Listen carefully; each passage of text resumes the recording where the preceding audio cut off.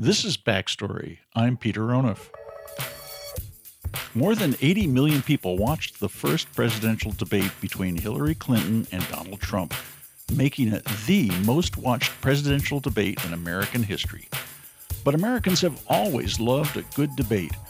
In the late 18th century, debating clubs were all the rage among teenage boys and young men.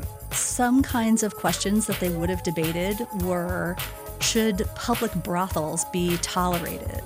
Or which is better for society, ambition or avarice? And in 1858, thousands of Americans flocked to hear Abraham Lincoln and Stephen Douglas as they sparred over slavery and the future of the Union. Coming up on Backstory, a history of political debates. Don't go away.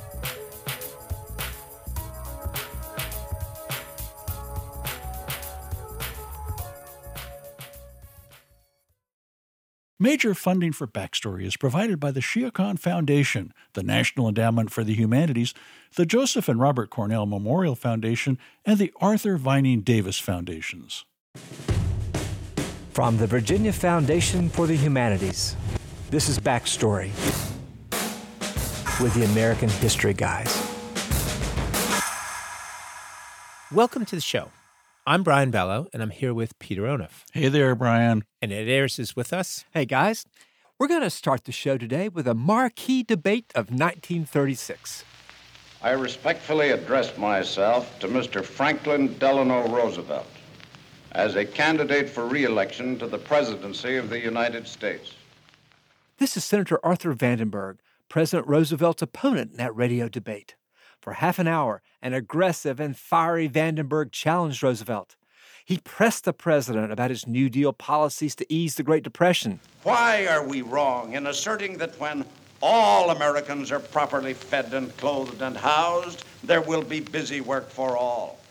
Defended business interests he believed were under attack. How about the traditions of free enterprise and free men? And grilled FDR on the U.S. Constitution. May I ask you, Mr. Roosevelt, what you said regarding the Constitution of the United States when you were inaugurated as president? To which Roosevelt replied, I, Franklin Delano Roosevelt, do solemnly swear that I will faithfully execute the office of President of the United States. And Well, hold on to your horses. Wait, time out. You know, this sounds oddly like an inaugural address to me. Yeah, What do you think, doesn't it? Peter? Oh, yeah. Well, I said it was billed as a debate. I didn't say it was an actual debate. If you were listening at home, I'm not sure you'd know that it was fake. Certainly if you kind of turned on the radio in the middle of it, you would have thought that it was real. This is historian Jill Lepore. She says that Republicans had tried to get the president to debate his policies as he ran for re-election in 1936. And he refused to. He hemmed and hawed about it. He loved the radio. He thought the radio was a really effective way for him to communicate with voters. But the president already had a radio outlet. His regular fireside chats enabled him to communicate directly with the electorate without being challenged. So out of tremendous frustration, Senator Arthur Vandenberg came up with a scheme to essentially debate FDR on the radio in this hodgepodge, pretty unethical way. That hodgepodge way involved Vandenberg posing questions, playing portions of FDR's speeches, and then rebutting them. And the whole thing was spliced together as if Vandenberg and FDR had a staged debate. And in fact, it was hard to listen to because of the many radio stations that were supposed to be broadcasting it. A large number of them, and good for them, refused to when they figured out, once they learned what it was, that it wasn't an actual debate. It's no surprise that Vandenberg would have marketed this radio address as a debate. Radio debates were hugely popular in the 1930s. Many broadcasters and civic organizations saw the new medium of radio as a tool for democracy and voter education.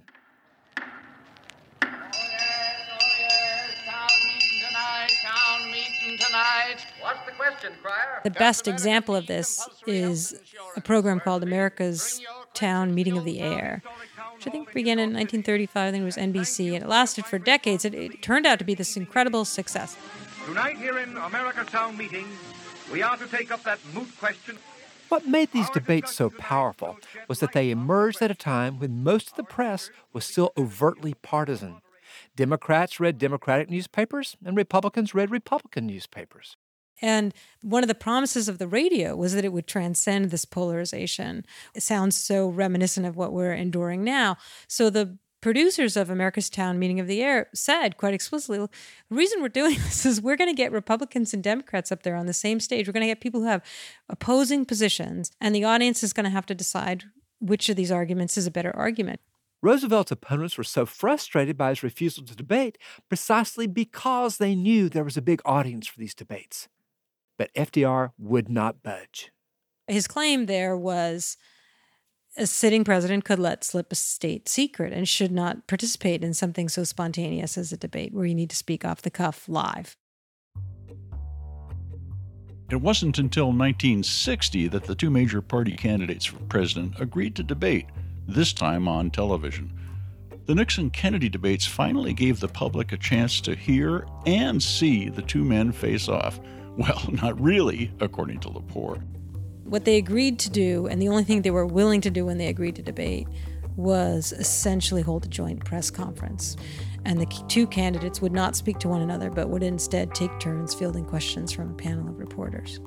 And even ABC News was pretty unhappy about it and refused to call the Nixon-Kennedy debate a debate. They billed it as a joint appearance because it was not a debate. Like FDR, Lepore says, most nominees for president don't like the unpredictability of an authentic debate. Anyone who's sponsored the presidential debates has tried really hard to get the candidates to speak to one another, to refute one another, to challenge one another, and have had very little success. It's really the candidates and the campaigns that want to have this joint press conference instead of an actual debate. Lepore says there's an irony here. Despite candidate reluctance, political sparring and debate have been a crucial part of American civic culture since the Republic's first days. That's how the government was devised in the first place. That's what the Constitutional Convention was. That's what the ratifying conventions were. It's not possible to have self-government without debate. Civic life in a democracy is founded on debate. We have to be willing to meet face-to-face and argue about ideas and support our arguments with evidence. I think that's true from the first colonial assemblies to the present. As Hillary Clinton and Donald Trump prepare for a rematch Sunday evening, we're going to take a closer look at the traditions of debate in America. We'll hear why Americans latched on to the epic debates between Abraham Lincoln and Illinois Senator Stephen Douglas in 1858.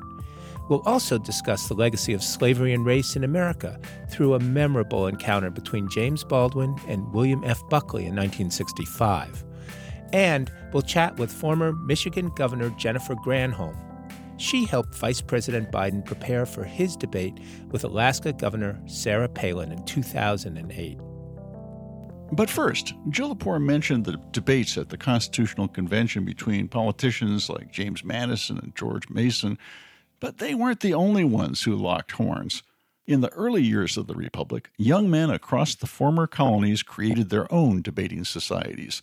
They were modeled on college debate clubs, but anyone could join, and they offered members a lot more than just camaraderie.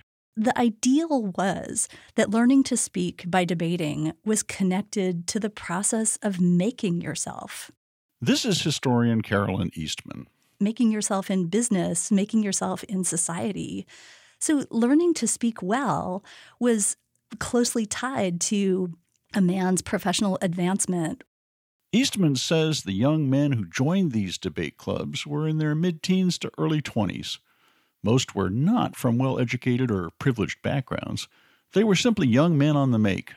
Some of them were artisans or journeyman artisans, and they were learning how to sell their wares. Or others were teachers or doctors in training or lawyers or ministers in training. And so being around other young men who were similarly ambitious helped improve everyone's manners and their sense of mutual knowledge. I think the ideal at the heart of all this was that it made society more civilized overall.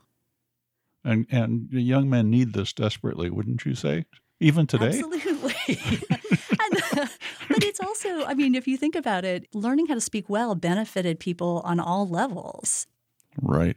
So, Carolyn, you might say that these are adolescent or young men trying to figure out how to make their way in the world, and the world itself is highly volatile. Things are changing.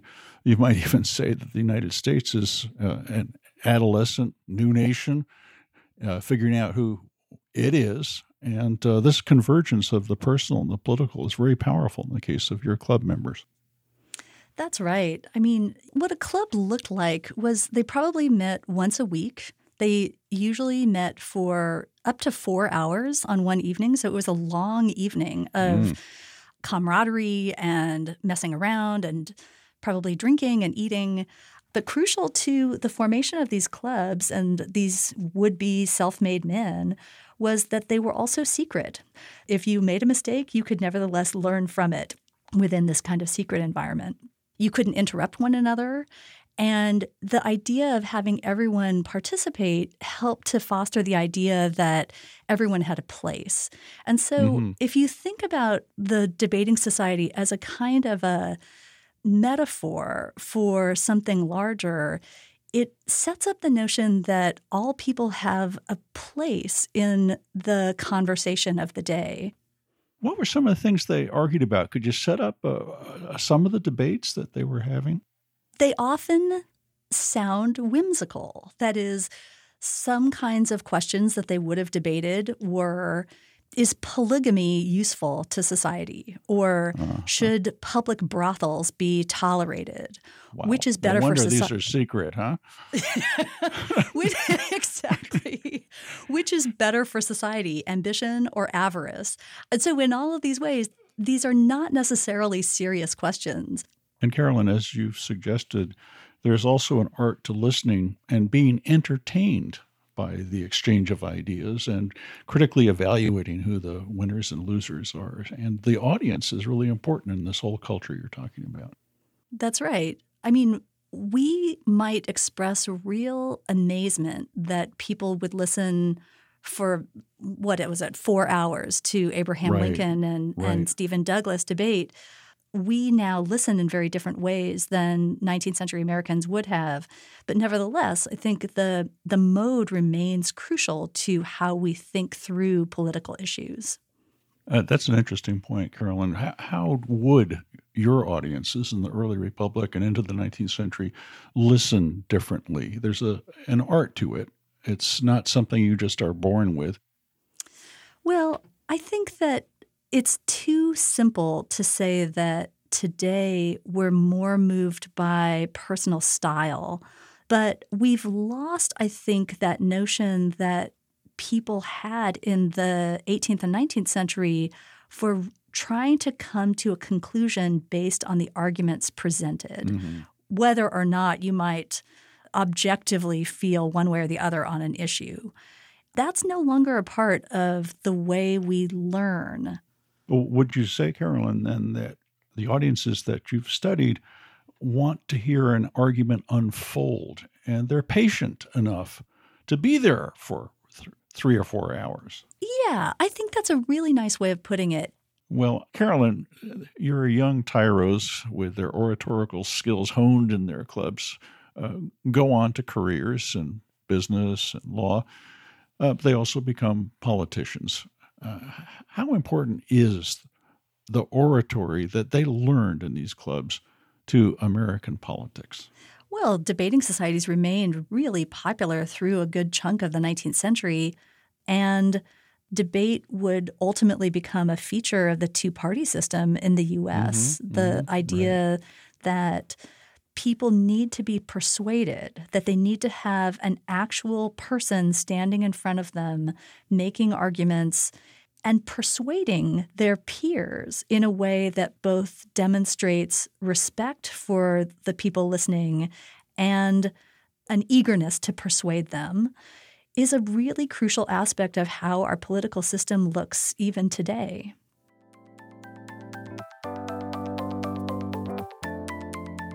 Carolyn Eastman is a historian at Virginia Commonwealth University. and the author of A Nation of Speechifiers, Making an American Public After the Revolution. Earlier we heard from Jill Lepore. She's a historian at Harvard University and a staff writer at The New Yorker.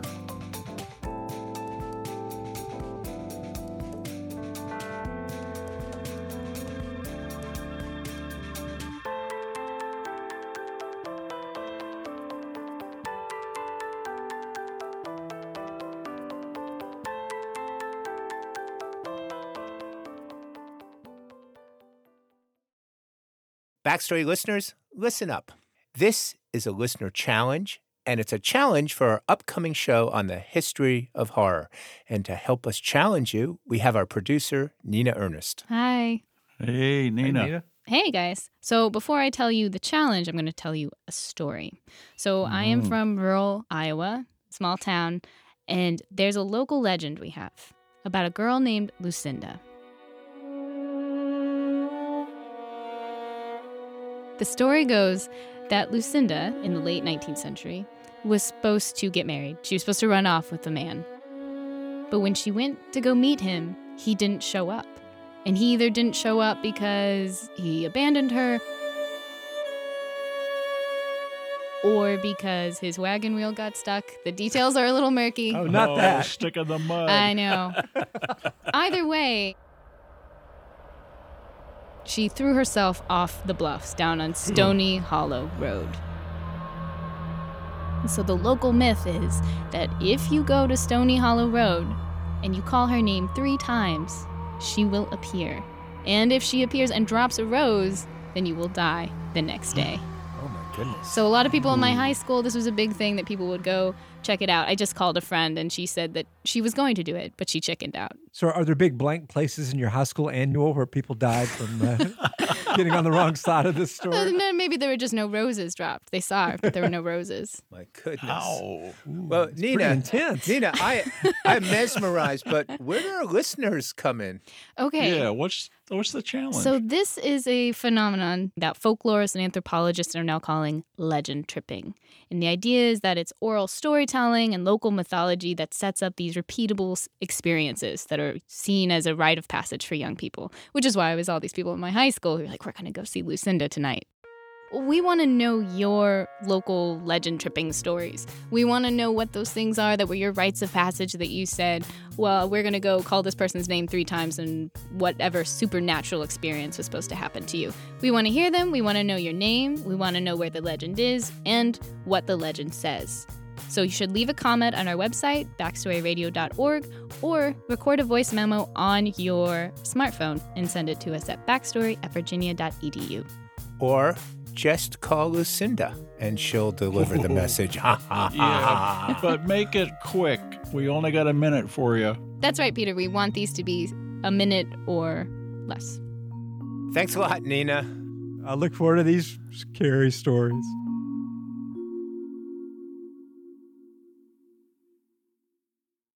So, guys, I wonder if you could help me get a little perspective on something. Yeah. Yeah, sure. So when we heard the show was going to be about debates, I immediately thought about the Lincoln-Douglas debates. And those are 1858 between, obviously, Abraham Lincoln, the Republican candidate for the United States Senate from Illinois, and the incumbent senator, Stephen Douglas, the Democratic Party candidates. And at the time, the U.S. senators were elected by the state legislators. Yeah. And so what they did is they decided to have one debate in each of the congressional districts in Illinois. Right. And these were remarkable spectacles. They would roll into town on the train. There would be huge crowds in the public squares. And then they would speak. And then speak some more. The opening speech is 60 minutes. The second one is 90 minutes, and then a 30-minute rebuttal. Hold on, Ed. And The they would take rebuttal is 90 minutes, the second person? Yep. So it's interesting because it is for the United States Senate. They weren't just talking about local issues. These were of national significance because they were talking about the future of slavery. So it's hard to imagine sort of a more riveting spectacle than, in some ways, the future of the nation. And people understood that something important was at stake. Hanging on these speeches repeated night after night, recorded by stenographers from Chicago newspapers who were reprinting them so they couldn't just say the same things, but they could also refine rebuttals to the other. Douglas doesn't really care very much about slavery per se or about enslaved people at all. And Lincoln can't show that he does too much, or he will have no chance of being elected by a white electorate that's very wary of protecting enslaved people. So they're walking a very tight wire and a very high wire. So, Peter, what I'm wondering is, were there debates before this that had any of the same drama and significance? Well, I think there were, Ed, and to pick up on your metaphor, that wire strung across several decades of American history before the Civil War, and in many ways the issues that led to the Civil War were rehearsed at debates, such as the debate between Daniel Webster and Robert Hayne in January 1830 over protective tariffs, which is really a debate about South versus North, or whether you're going to protect Northern manufacturers. But what made it famous and why school kids would memorize these speeches is the famous lines of Webster about the Union and how much he loved it. And this sort of patriotic rhetoric was really important. But I think the important thing, and maybe you could tell us a little bit more about Lincoln Douglas in this context, is there's a tradition of rhetoric and oratory of public performance, and that you have very educated audiences who are attuned to the quality of a speech. They're looking for somebody who can really bring it home. And this is the way that Lincoln made a future for himself and helped determine the future of the country. Yeah, Peter, in many ways, Lincoln very self-consciously was trying to live up to the standard of Daniel Webster. So, Ed, call me 20th century, but just give me the soundbite from these debates. Yeah, Brian, one of the most powerful moments, Lincoln defending himself against the charge that he's going to lower the boundary between black people and white people, begins with a quote that we don't like now, which is that I agree with Judge Douglas that he is not my equal in many respects, certainly not in color, perhaps, not in moral, intellectual endowment. And that just sounds like plain old 19th century racism. But listen then what Lincoln says, and this becomes in many ways the foundation of the Republican Party's appeal in the election of 1860. But in the right to eat the bread without the leave of anybody else, which his own hand earns, he is my equal, and the equal of Judge Douglas, and the equal of every living man. That's powerful, Ed. You imagine standing in front of thousands of men, the great majority of whom you know would not agree with you, right, and pronounce that. It's pretty That courageous. strikes me as one of the great moments in American history. And Douglas was a great speaker, too. So one of the things that makes this such a memorable moment is that Lincoln, even though he lost the election, or maybe because he lost the election, after the election, he edited the text of the debates and had them published in a book. And the widespread coverage of these things actually led to Lincoln's nomination as President of the United States in 1860 in Chicago. So, Brian, you cannot top that. That is as good as American debate gets, right? Well, I wouldn't want to top it, Ed, but I would point to some of the remarkable differences. And I'm a little jealous because what strikes me about the Daniel Websters and the Stephen Douglases and the Abraham Lincolns is that they're modeling and they're being elected based on the same skill set that they're going to bring to the U.S. Senate or to the White House. And in the 20th century, what we see increasingly is this separation between the politician who's running for office and the politician who's governing once he or she is elected.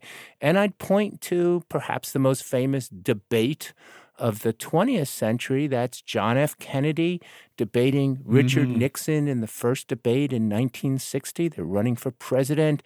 And John F. Kennedy had to have a completely different skill set to get elected. He needed to be charismatic. He needed to look cool and calm on television than the skills required to actually be president, to know about nuclear throwaways, to go toe-to-toe in negotiations with the Soviet premier Nikita Khrushchev. And so I kind of like the fact that your folks, whether it was Webster or Lincoln, they were modeling how they were going to act when they actually governed. And they had to persuade when they governed. And they were announcing policies. They're persuading their audiences, persuading each other. And I think what you're saying is that Kennedy and other modern politicians using multimedia want to persuade us that we can trust them. That's right. That we can like them. We're not really engaging seriously with policy. And not to be too elegiac, but the possibility of Webster Hayne, of Lincoln Douglas, is that they might persuade each other. Nobody has any illusion that the persuasive powers of the people we are electing is going to persuade people on the other side of the aisle. Right. So one of the reasons that we had so much passion behind Abraham Lincoln is he thought there was a chance that he could persuade some people on the other side of the aisle once he got to Washington that maybe there was something that could be done to save the country. Today, we don't really have much of a belief that we're going to persuade people of the other party very much. And so debates have become something else, a demonstration not of persuasive ability, but of strength and of unwillingness to change their minds.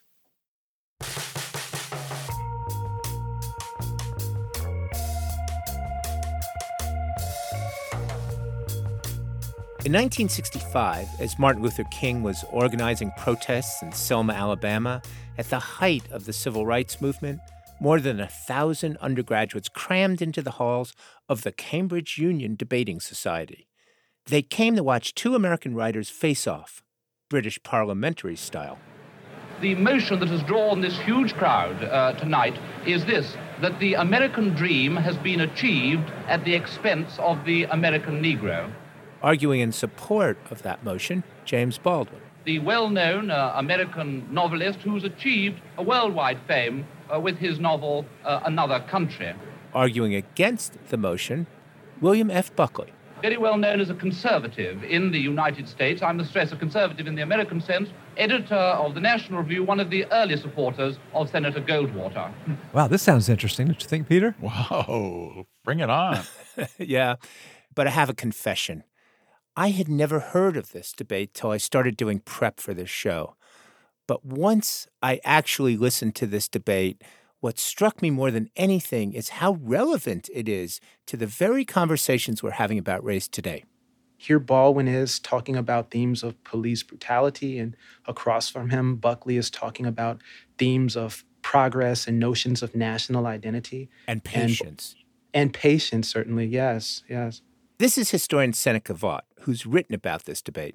I asked him about the motion that was up for debate that day, that the American dream has been achieved at the expense of African Americans. It seems like a proposition that's pretty hard to disagree with today. But what about in 1965? In 1965, many of these questions were unsettled. Today, we almost feel sorry for someone like Buckley for taking up the opposing side of that position. But I think James Baldwin saw that this question was a question that really got to the core of what America was. It comes as a great shock to discover that the country, which is your birthplace and to which you owe your life and your identity, has not in its whole system of reality evolved any place for you. Could you sketch the two worldviews that were in play during this debate? Certainly. So James Baldwin is born in New York in 1924, but he always sees himself as a Southern son. His family had migrated to Harlem. On the other hand, Buckley was also born in New York in 1925, but in circumstances very different from Baldwin's. He was born into an upper-class, quite affluent family, spent his summers abroad. My great-grandparents worked, too. Presumably yours worked also. I don't know of anything that has ever been created without the expense of something. Both of them had very different worldviews. And in the debate, that comes to be a center point of distinction, with Baldwin saying that the key problem here is different systems of reality that are impacting the way that we view the world and that we view the place of African Americans in our society. There's this point in the debate where he says, I picked the cotton. I built the railroads under someone else's whip for nothing. He literally is standing in for all African Americans. That's right. Over all of American history up to that point. That's right. But what I think is equally interesting And missing from Buckley's view of the world is Baldwin also stands in for people like Jim Clark. Sheriff Clark in Selma, Alabama, who infamously became associated with the repression of black protests in Selma. You know, no one can be dismissed as a total monster. I'm sure he loves his wife, his children. I'm sure that, he likes to get drunk. He's, after all, one's got to assume, and he is visibly a man like me. But he doesn't know what drives him to use the club, to menace with the gun, and to use the cattle prod. Something awful must have happened to a human being to be able to put a cattle prod against a woman's breast, for example. And I suggest further that in the same way, the moral life of Alabama sheriffs and poor Alabama ladies, white ladies, that their moral lives have been destroyed by the plague called color, that the American sense of reality has been corrupted by it. For Baldwin, the broader critique in this debate is what I would characterize as a bitter optimism. It's critiquing these systems of reality to make America better or greater. And by contrast, Buckley comes across as dismissive and in some ways looking to get off good one-liners. There is no instant cure for the race problem in America. And anybody who tells you that there is a charlatan and ultimately a boring man. And under no circumstances must America be addressed and told that the only alternative to the status quo is to overthrow that civilization which we consider to be the faith of our fathers, the faith indeed of your fathers. From Buckley's perspective, he saw Western civilization and many of the ideas coming out of the Enlightenment as the basis of all progress, where I think that Baldwin would certainly agree to some extent that many of the contributions of the Western world were certainly noteworthy, that there were other elements and that there were other contributions and certainly other critiques that could be made. So for Buckley, he saw any critique of the existing thesis of Western civilization as a fundamental threat. Further than that, he sees it as a line in the sand that he's willing to fight violently to defend. If it does finally come to a confrontation, a radical confrontation between giving up what we understand to be the best features of the American way of life, which at that level is indistinguishable, so far as I can see, from the European way of life, then we will fight the issue. And we will fight the issue not only in the Cambridge Union, but we will fight it as you were once recently called to do on beaches and on hills and on mountains and on landing grounds. And we will be convinced. By that time in the debate, as if you've seen the footage of it, people are, making noise and beginning to shuffle out because they're very disconcerted by Buckley's endorsement of violence at that point. Somebody from the crowd yells out, well, why don't you just let African Americans vote in Mississippi? And Buckley seizes on that and says, I think actually what is wrong in Mississippi, sir, is not that not enough Negroes are voting, but that too many white people are voting. Completely dismissive of the fact that so few African Americans in the South were even allowed the possibility of registering to vote. That's right. Well, to me, the good news is that a debate from 1965 can feel so fresh and so relevant to today's systems of reality, or competing systems of reality, if you will. The bad news is we're still debating the same things. I mean, do debates do any good if we're still debating the same clash of worldviews? That's a great question. And I would say that democracy itself is not really a destination, but it's a process. And as long as the debates are taking place, as jaded as we may be as it relates to the outcomes, I think that's an important contribution to the way that we think and how we view the world. And I think certainly Baldwin, while he would be upset with many of the things that we're seeing, certainly as it relates to the killing of African-American males and the need for a Black Lives Matter protest here in 2016, he would certainly be encouraged by people engaging fully in democratic discourse.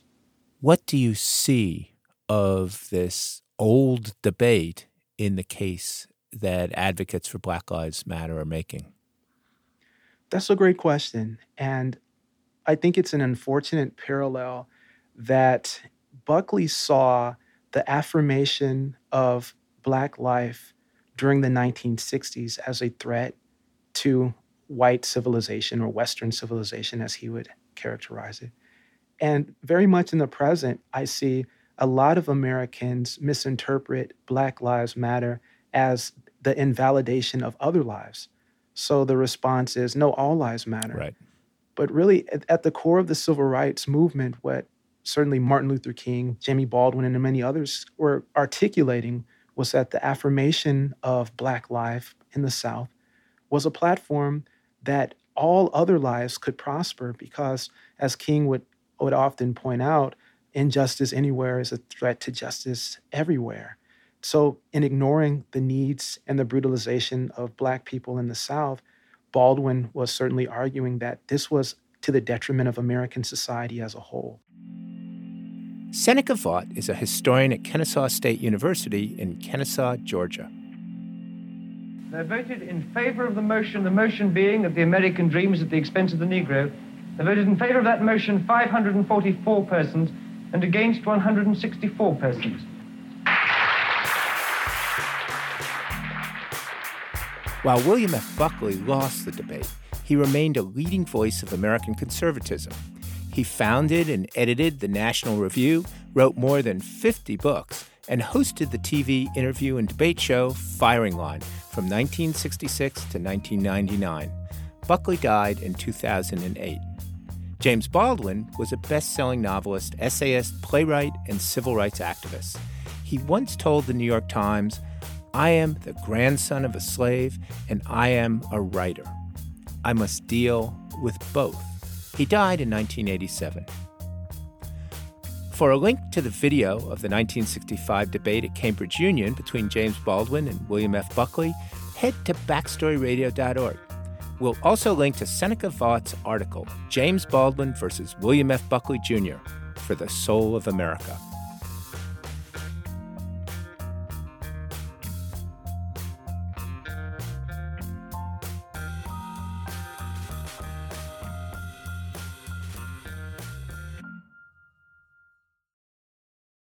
Let's turn now to the presidential debates of 1976. These encounters were significant for a few reasons. For one, it was the first time that a sitting president, Gerald Ford, agreed to face off with his challenger. And it hadn't always been that way. Lyndon Johnson didn't debate, neither did Nixon. This is CBS host John Dickerson speaking on his presidential campaign podcast, Whistle Stop. But Ford, for political reasons, decided to debate. And it sort of locked in the idea that the presidency was not so vast and so above the process that it meant the president didn't have to debate. And now no president can conduct the debates. President Ford agreed to take the stage with Democratic nominee Jimmy Carter because Ford needed an image overhaul. Now, Ford had been Richard Nixon's vice president and ascended to the White House in August 1974 after the Watergate scandal led to Nixon's resignation. Ford then enraged millions of voters when he pardoned Nixon instead of having him prosecuted. Many Americans also viewed Ford as a bumbler, and it didn't help when he was caught on camera falling down the steps of Air Force One. Saturday Night Live's Chevy Chase had a field day, making Ford's clumsiness his signature bit. So Gerald Ford needed the debates to look presidential and to show voters that he wasn't the buffoon that Chevy Chase played on TV. The hope was that with these debates, the free airtime would help improve his situation. And it almost worked. Ford was unremarkable in the first debate, but his performance was good enough to boost him in the polls. Carter, on the other hand, came across as ruffled and unprepared. Carter also was recovering from a self-inflicted wound. During an interview with Playboy magazine, the born-again Christian admitted, "I've looked on a lot of women with lust and committed adultery in my heart." By the time the second debate rolled around, Ford had overcome a double-digit deficit to pull nearly even with Carter. The momentum was on his side. But in that second encounter, Ford introduced the modern debate gaffe into our political lexicon. We'll let John Dickerson take the story from here. The topic was foreign policy. This was Ford's strong suit. He'd been dealing with these issues all, his professional life. And plus, he'd worked under Nixon, and now he was president, and so he had familiarity with all of the issues. Carter had charged that when it came to foreign policy, it was Henry Kissinger was the real president, and that was very offensive to Ford and his people because to suggest such a thing, that the president wasn't really in charge and that Kissinger was running the show, was an offense to the office and a baseless charge, much the way people used to say Dick Cheney ran the George W. Bush White House. Carter, in this second debate, needed to show that he knew what he was talking about when it came to international challenges, particularly the great threat from the Soviet Union. And Carter did so in this debate, but his great victory didn't come from anything he said. He was helped by Ford, who was asked by New York Times' Max Frankel, who was a Moscow bureau chief at one point, about the Helsinki Accords and whether they, in the Helsinki Accords, which the U.S. had signed, whether the Helsinki Accords accepted as a premise the idea that Eastern Europe was dominated by the Soviet Union. And here is what the president responded. There is no Soviet domination of Eastern Europe, and there never will be under a Ford administration. I'm sorry, could I just follow? Did I understand you to say, sir, that the Russians are not using Eastern Europe as their own sphere of influence and occupying most of the countries there and making sure with their troops that it's a communist zone? I don't believe, Mr. Frankel, that the Yugoslavians consider themselves dominated by the Soviet Union. I don't believe that the Romanians consider themselves dominated by the Soviet Union. I don't believe that the Poles consider themselves dominated by the Soviet Union. And the United States does not concede that those countries are under the domination of the Soviet Union. As you could hear from Max Frankel, who is, you can't hear it, but if you were to watch the clip, which you can see on YouTube, he essentially does one of those cartoon, like he can't believe what he's hearing. By the way, in Poland, I think there were 4 or 5 active Soviet tank battalions. So it wasn't just that they dominated Eastern Europe, and they were dominating Poland, but they had actual troops there. Anyway, John Osborne wrote in White House Watch, the Ford years, Mr. Ford often fumbles his words. He often says more or less than he meant to say. He has often had to confess later he didn't mean to say exactly what he had said. Never during his presidency, however, had he so completely and disastrously misspoken. Ford's pollster, Robert Teeter, who was watching at home in Ann Arbor, had his tracking polls going, and they confirmed that this was a disaster. Ford went into the debate even with Carter and was slowly gaining, Teeter said. But then we stopped cold. Cold. So Teeter calls Cheney, Dick Cheney, chief of staff to Gerald Ford, and suggests that Ford immediately had to acknowledge his mistake and issue a correction. We're working on it, Cheney said, but here is the crucial thing that we learned from this gaffe. Huge gaffe, right? But the bigger problem is that Ford refused to correct himself. He said everybody knew what he was talking about, and those who didn't were just being purposely obtuse, and he wasn't going to budge. Ford here could have limited this to a garden variety misspeaking if he had immediately after the debate said, you know what I mean. I was trying to buck up the spirit of Eastern Europeans and show that we recognize that despite Soviet domination, we know that their indomitable spirit and indomitable will not be dominable or dominated. When you're wounded, you must stop the bleeding immediately, wrote James Baker, the longtime political strategist and advisor to Republicans and Secretary of State and Treasury. This is the guiding principle of politics. This gaffe had knocked us off message and threatened to keep us there for a long time. Unfortunately, Henry Kissinger had called after the debate to tell the president what a wonderful job he'd done, which reinforced Ford's view that he didn't need to do anything. Only after it became clear to the president that his campaign was being sidetracked, 6 agonizing days later, did he speak up. "The original mistake was mine," Ford said. "I did not express myself clearly. I admit it." As Ford would later write, that was too damn late to have any impact. Delaying was the worst mistake I have ever made politically. I don't know why I was so stubborn. I don't know why I was so stupid in this case. Well, that was it for Ford. In the end, wrote Carter, if it hadn't been for the debates, I would have lost. They established me as competent on foreign and domestic affairs and gave the viewers reason to think that Jimmy Carter had something to offer.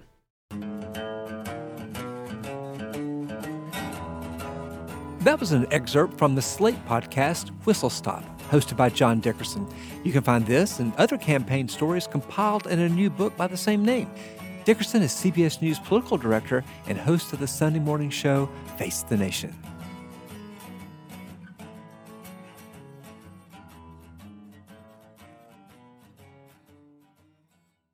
Gerald Ford established another precedent in the 1976 debates: formal preparation. Since then, candidates usually practice for the big night by staging mock debates. There was lots of talk in the media about how much Donald Trump and Hillary Clinton were preparing for their first face-off last month. Donald Trump is not doing traditional preparation like you'd see with Hillary Clinton or any other candidate, frankly. Hillary Clinton's campaign made it clear they were spending a lot of time preparing. Trump's campaign made it clear that they weren't. Clinton was clear and concise while Trump seemed largely unprepared. Clinton even got in a barb about debate prep during the debate. I think Donald just criticized me for preparing for this debate. And yes, I did. And you know what else I prepared for? I prepared to be president. And I think that's a good thing. All of which made us wonder, what's it like to take part in a mock debate? So we called former Michigan Governor Jennifer Granholm to find out. In 2008, the Obama campaign asked her to play the part of Alaska Governor Sarah Palin in mock debates with Vice President Joe Biden. Despite being a Democrat, Granholm was a logical choice to play Palin. We were both women governors. There weren't a whole lot of us who were married with children at home.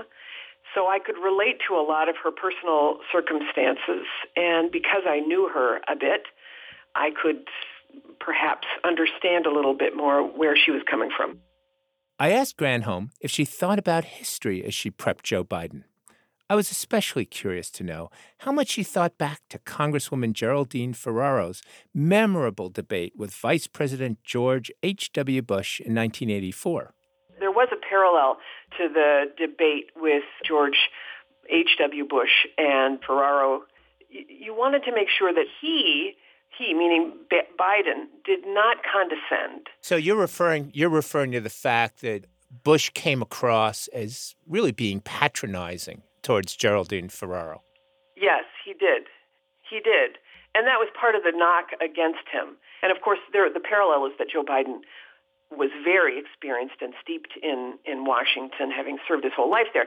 Sarah Palin was so much more of an outsider. So the challenge for him was not to devolve into Washington speak and not to mansplain to her. So he just had to watch it. And so we tried to poke him on that during the debate practices. Well, take us back to September 2008. How did the Obama campaign set everything up for the preps? I mean, how accurate was the stage? Oh, my gosh. This was, so I'm just a little old governor from Michigan, so I had never been involved in national debate prep before. I mean, I'd only been doing my own debate, right? My own debate prep, which was really sort of done in a shoebox. But this was something. So we go to Delaware, which is where the debate prep happened, in Wilmington, Delaware, at the Sheraton Hotel. And they had reserved like a floor of, the conference room, big ballrooms and all of that. You go in. They had built out the stage to replicate exactly to the inch what it was going to look like when Joe Biden actually went on stage. And they had people, in front of the debate stage who were doing the research, and they had set up the moderator's desk exactly as it would be. So we were amazed at how much thought and preparation goes into these things as a general rule. What about your thought and preparation? I mean, how do you prepare to be Sarah Palin? Yes. I wanted to be Sarah Palin. So before going to Delaware, they'd called me maybe 3 weeks before to ask me. So I amassed briefing books about her positions. I watched every debate that she ever had on YouTube. I joke that I became a paleontologist. I knew all of the stuff that she was going to, and you have to respect the character that you are playing, right? If you're going to do it authentically. So I got into the rationale, why John McCain picked her, that she went against the establishment in Alaska. I tried to go to the original Sarah Palin for why she was picked in the first place. So I really studied. In Game Change, that bestseller about the 2008 election, the authors write about you. Granholm was the perfect Palin, charming, folksy, disciplined, flirty, and mean. Can you channel some of that for us right now? No, I am not going to pretend to be Tina Fey being Sarah Palin. But, and I definitely came into this prepared to respond like she would. I wore the glasses. I tried to dress like she would. I tried to embody how she was, and she is all of those things. Can you give me a few examples of ways in which you did try to throw off Uncle Joe Biden during the practice debate? Well, I know I definitely tried answers that, one, would go after his family, because he really, obviously, is such a family man, and we wanted to try to get under his skin. We tried to really go after the softest of the soft spots, right, to get him, see if we could get him riled up. And then I know we tried as well to throw some non sequiturs in, having answers that led nowhere. And this is the parallel with Trump, right? It didn't happen in the actual debate, but in debate practice, he was very good about just letting it happen and allowing the audience to take it in. With all the emphasis on zingers and one-liners, do you worry about the quality of these debates in general? Yeah, I do. I think, and you have to be careful about the zinger, right? It's one thing to prepare a response that is well-crafted, and it could even be a one-line response.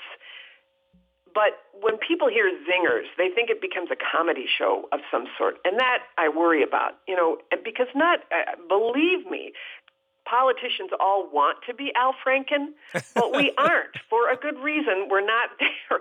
So you have to be able to know how to deliver a line. And it's not always easy for somebody who's not practiced at delivering lines, who's used to, practiced to speaking in prose. One last question.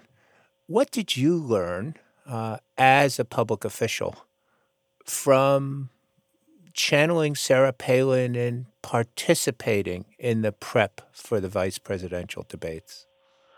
I definitely came to appreciate that the audience for these debates is not the moderator or the other debater, but the citizens who are watching, and that all of your answers have to be directed at what matters to the people on the other side of the camera and not the other side of the moderator table. And how do you do that when you're standing up there with the glare of the lights and the moderators in your face? Preparation is so important. Got it. Not to practice is malpractice. Governor, thank you so much for joining us on Backstory. It's a delight. Thanks so much for having me on.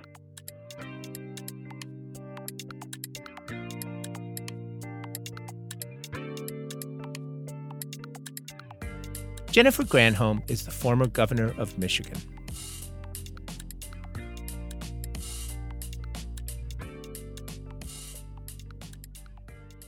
Peter, Ed, I think I've watched every presidential debate going back to the Kennedy-Nixon debate in 1960, and what strikes me about them is how cordial and civil the candidates are to each other.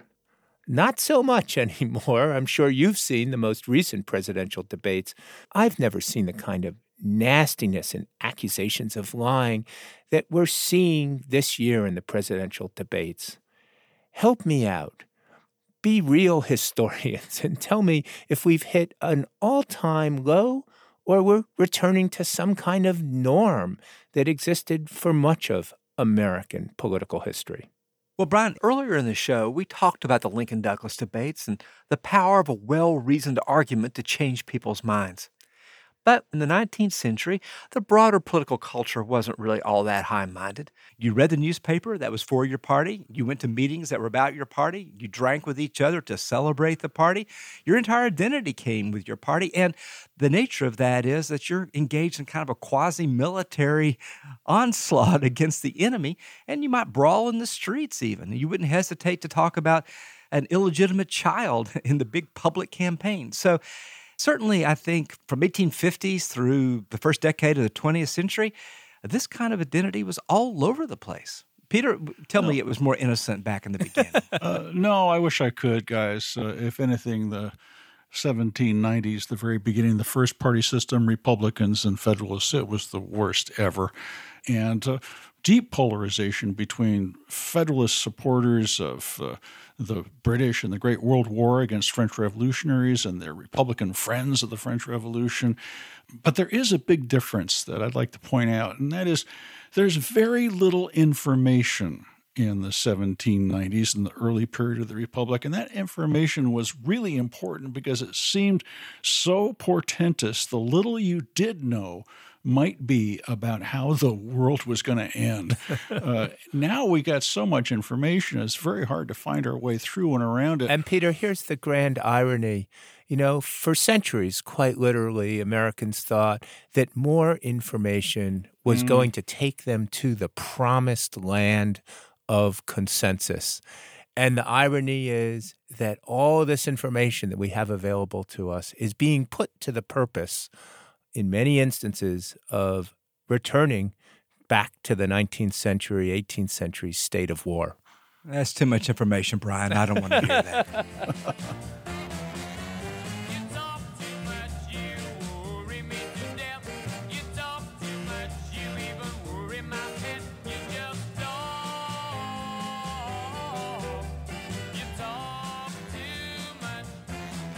That's going to do it for today, but head to our website and debate this episode online.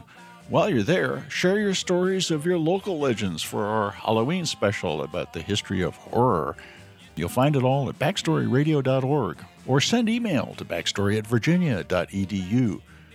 We're also on Facebook, Tumblr, and Twitter at Backstory Radio. Whatever you do, don't be a stranger.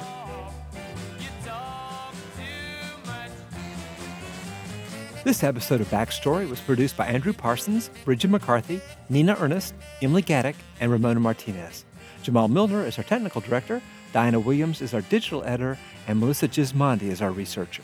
We have help from Sequoia Carrillo, Emma Gregg, Aidan Lee, Liz McCauley, and Peyton Wall.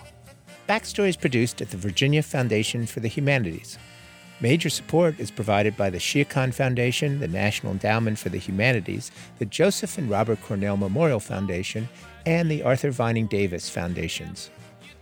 Additional funding is provided by the Tomato Fund, cultivating fresh ideas in the arts, the humanities, and the environment, and by History Channel, history made every day.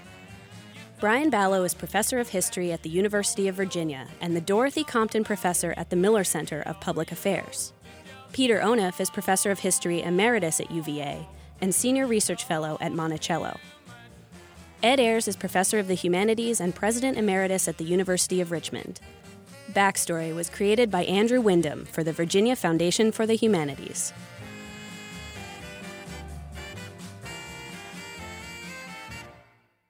Backstory is distributed by PRX, the Public Radio Exchange.